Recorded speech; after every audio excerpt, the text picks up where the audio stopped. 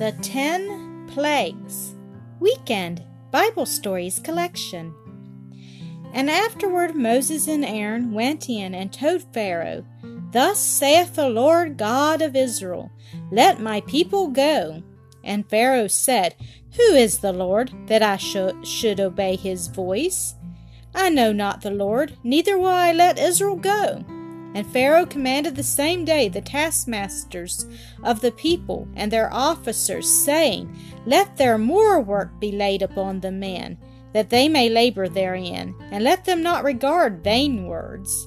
And the taskmasters of the people went out, and their officers, and they spake to the people, saying, Thus saith Pharaoh, I will not give you straw, yet not aught of your work shall be diminished. So the people were scattered abroad to gather stubble instead of straw. Then the officers of the children of Israel came and cried unto Pharaoh, saying, Wherefore dealest thou thus with thy servants? But he said, Ye are idle, ye are idle.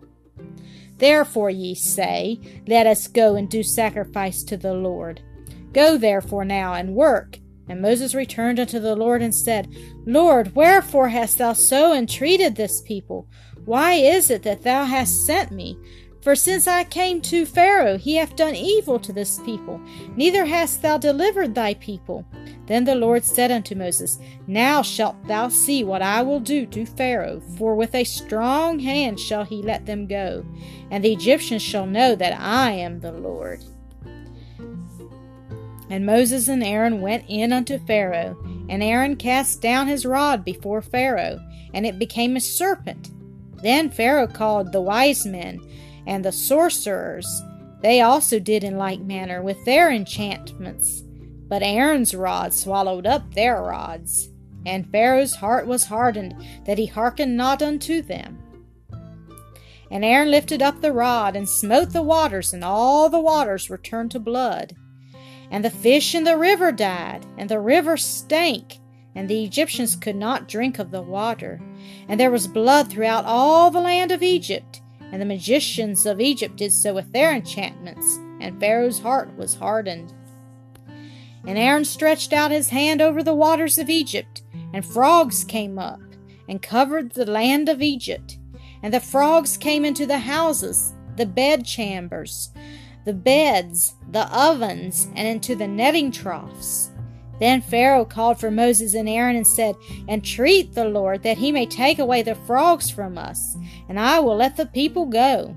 And Moses cried unto the Lord, and the frogs died, and they gathered them together upon heaps, and the land stank. But when Pharaoh saw that there was respite, he hardened his heart, and hearkened not unto them. And Aaron stretched out his rod, and smote the dust of the earth, and it became lice in man and in beast. All the dust became lice throughout all the land of Egypt. And the magicians could not do this, but said, This is the finger of God.